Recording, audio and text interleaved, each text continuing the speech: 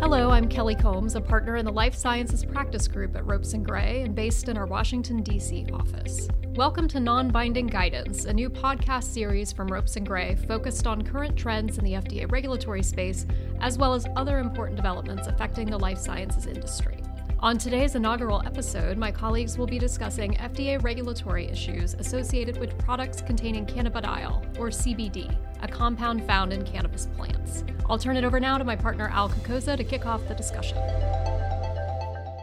Thank you, Kelly, and we are so pleased to be initiating this exciting new podcast series. I'm Al Kakoza, a life sciences partner based in our Washington, D.C. office, and today I'm joined by my colleagues Sarah Blankstein, who's out of our Boston office, and Josh Oyster, who's here in Washington with me. In this podcast, we're going to be discussing a topic that has garnered significant attention from consumers, researchers, investors, industry stakeholders, and regulators alike in recent months. It's the marketing of products containing cannabidiol, or CBD. Specifically, we're going to focus on how the FDA is going to regulate these products in the marketplace, how they're doing it currently, and how hopefully we'll give you some ideas on how they might be doing it in the future. Before we get started on the regulatory discussion, let me provide you with a quick background on why this topic has generated so much recent interest. CBD, like THC, is a compound contained in cannabis plants. The two most famous species of cannabis plants are hemp and marijuana. But unlike THC, CBD is not known to have psychoactive effects. Now, in recent years, the market for CBD-containing products has exploded. It's been found in body lotions, pain relief creams, in dietary supplements, and now also it's showing up in foods such as candies and snacks and drinks and even now pet foods. Fueling this trend has been a limited amount of evidence that CBD might treat pain, seizures, nausea, muscle spasms linked to multiple sclerosis, and other conditions. Of course, there's also been a healthy dose of not only celebrity hype, but a significant amount of discussion amongst social media influencers. So it's really been a very popular topic on the internet and within social media, and we're seeing lots of different uses and, frankly, sales in the area. Last June, FDA approved the drug Epidiolex, the active ingredient of which is CBD, for the treatment of seizures associated with two rare forms of epilepsy, based on the results of 3 pivotal randomized double-blind placebo-controlled clinical trials. So clearly, that was a very standard prescription drug research regimen. And this is the first drug approved that contains CBD as an active ingredient. Then last December, President Trump signed the Agriculture Improvement Act of 2018, commonly known as the Farm Bill. The Farm Bill created a regulatory framework for the federal legalization of the production of cannabis sativa, which is the hemp variation of the cannabis plant, including the descheduling of hemp and certain hemp derivatives under the Federal Controlled Substances Act. Prior to the 2018 Farm Bill, hemp and its derivatives had been considered Schedule I narcotics under the Controlled Substances Act, identical to marijuana. Now, as a result of the Farm Bill, hemp has been decoupled from that, and it carves out hemp and hemp derivatives, including CBD, that have a THC concentration of 0.3% or less from the definition of marijuana under the Controlled Substances Act. Hemp legalization has enjoyed widespread bipartisan support and has been touted by many as having the potential for creating new opportunities for investment, not only in hemp cultivation, but also in manufacturing and distribution of hemp-derived products like CBD. In fact, there are many states, many of them previously focusing on tobacco, that are now transferring a number of their agriculture crops to hemp production, including Kentucky, where Senator McConnell was one of the leading advocates for this Farm Bill. However, despite the provisions of the Farm Bill, many federal, state, and local regulatory barriers remain in place And for investors and stakeholders looking to enter or expand current activities in this market, they need to understand and carefully navigate those existing regulations. Today, we're going to focus primarily on the FDA regulatory considerations for CBD and CBD products.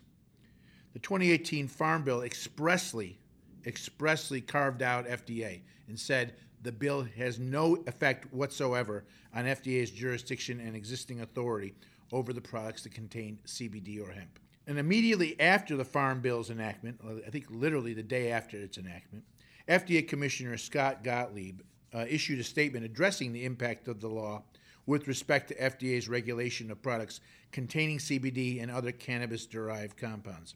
Let me turn to you now, Sarah and Josh. Can you walk us through and tell us what are some of the key takeaways of Commissioner Gottlieb's announcement? Well, the clear message Commissioner Gottlieb had was this: the Farm Bill doesn't change anything from an FDA regulatory perspective. FDA continues to regulate CBD as it always has, with its regulations turning on how the products are classified by FDA based on the intended uses of the products and their ingredients. So CBD in a cosmetic is going to be regulated as a cosmetic, CBD in animal drugs as animal drugs, in food as food, and CBD in a drug product is regulated as a drug. So it requires an investigational new drug application, or IND, to be in place to conduct clinical studies with CBD-containing drugs. FDA will have to approve that product prior to marketing based on a showing of substantial evidence of safety and effectiveness. What's changed for CBD drug products under the Farm Bill is really from a DEA perspective. If it's no longer a controlled substance, then the DEA requirements around registration, record keeping, reporting, and security for clinical trials are no longer in play. And once the drug is approved, it's no longer going to be scheduled. Thanks, Sarah. Another key takeaway from Commissioner Gottlieb's statement is the FDA's particular concern with the number of drug claims being made about products not approved by the FDA that contain CBD or other cannabis-derived compounds. And Commissioner Gottlieb indicated that this would be an FDA enforcement priority. Products that claim to treat or cure a disease or condition are by definition drugs and must be approved by FDA prior to marketing based on, as Sarah said, a showing of substantial evidence of safety and effectiveness. Of course, dietary supplement products can make certain claims, but those have to be structure-function claims, such as improving digestion, and not disease claims, an example which might be treating the symptoms of inflammatory bowel disease. Similarly, cosmetics may make certain claims to beautify and alter the appearance, but cosmetics are not permitted to make disease claims or structure-function claims. FDA's focus on CBD-containing products making drug claims is borne out by looking at FDA warning letters, of which FDA has issued many to both food and supplement and cosmetics manufacturers since 2015, each focused on impermissible drug claims. And there was another point Gottlieb focused on in his statement, one that's really critical for investors in this area. And that point is around the impact of the exclusionary clause introduced into the Food, Drug, and Cosmetic Act, or FDCA, by DSHEA, the Dietary Supplement Health and Education Act of 1994. Sarah, can you tell us what investors and stakeholders really should know about that exclusionary clause? Sure. Thanks, Al. So many of the CBD products we see on the market right now are foods and dietary supplements. There are over 750 brands out on the market right now.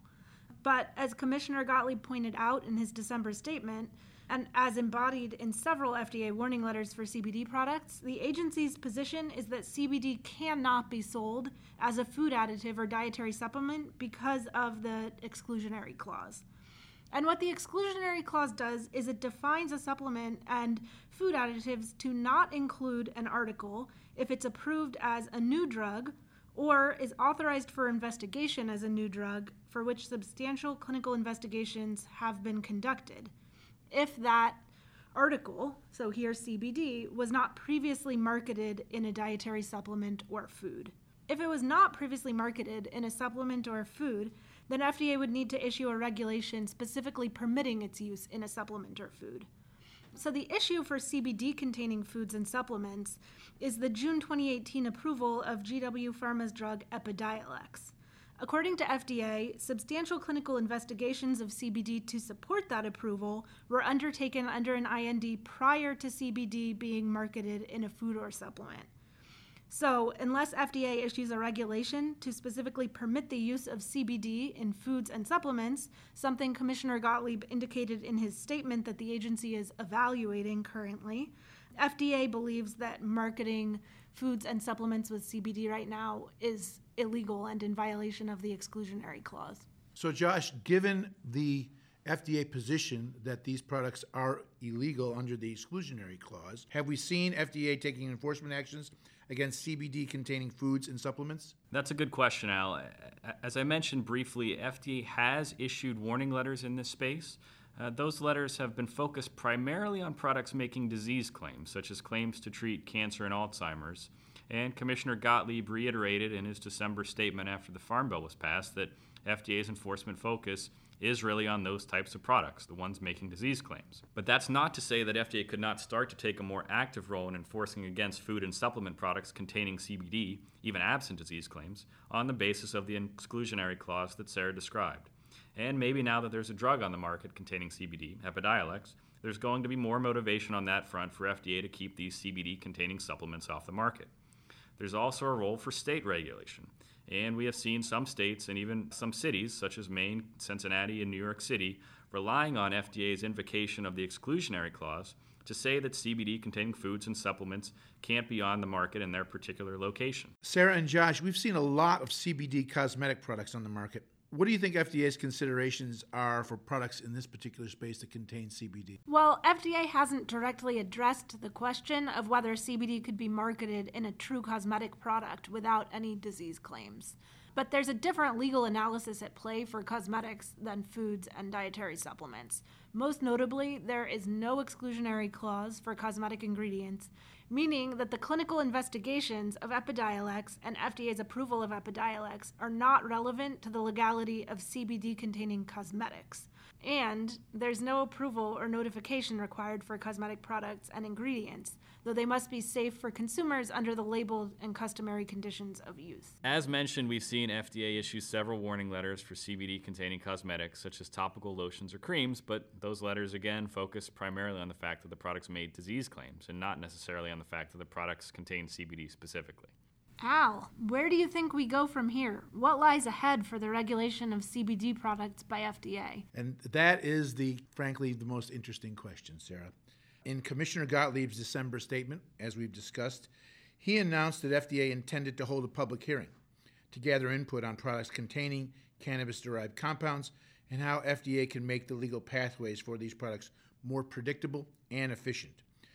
And again, in testimony before Congress in late February, Commissioner Gottlieb stated that he intended to convene that meeting, that public meeting, sometime in April.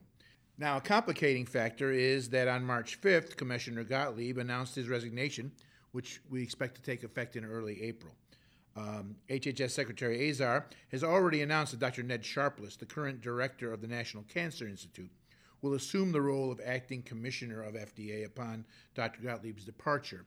And we do not know, nor have we heard a particular statement from Dr. Sharpless on his views related to CBD. Nonetheless, recently, just a few days ago, Commissioner Gottlieb, in what I guess would be considered maybe a valedictory interview with the Brookings Institution, indicated that FDA is going to be establishing a very high-level working group to clarify the agency's position on CBD.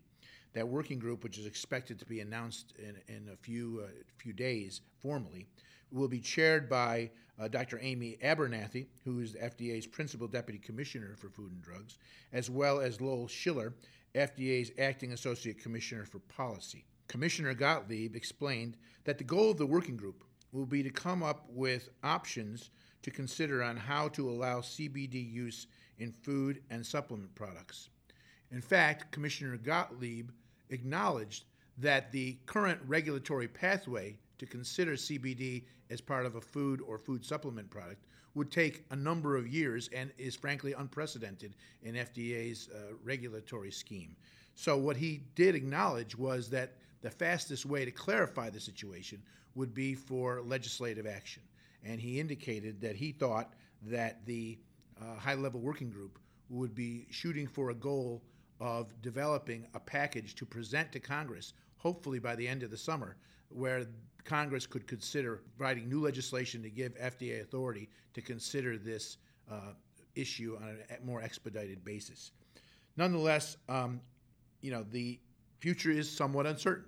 Obviously, the impact of Dr. Gottlieb's departure and the work of this new working group remain to be seen, both with respect to whether FDA takes a more aggressive or flexible regulatory approach to cannabis-derived products and the speed at which FDA decides to pursue either potential regulatory or more likely legislative proposals. So in the meantime, as we have been discussing, numerous states and municipalities are also going to be actively involved in this area, and whether or not they take, again, an aggressive stance or follow the current FDA policy of cracking down on CBD products, as has been the case in Maine, Ohio, and in New York City, we will have to wait and see. Obviously, we need to monitor the situation, but I think it's fair to conclude that this is a very dynamic situation, and we will have to see how the regulatory and legislative issues pan out. Sarah and Josh, I want to thank you both for joining me today and sharing your insights on this very topical discussion about CBD and FDA regulation. Thanks for tuning in today to our new podcast, Non-Binding Guidance, brought to you by our FDA regulatory attorneys in the life sciences practice at Ropes & Gray. For more information about our practice or other topics of interest to life sciences companies, please visit our FDA regulatory and life sciences practice pages at www.ropesgray.com. You can also subscribe to Non-Binding Guidance and other Ropes Talk podcasts in Ropes & Gray's podcast newsroom on our website, or by searching for Ropes & Gray podcasts at iTunes or Google Play. Thanks again for listening.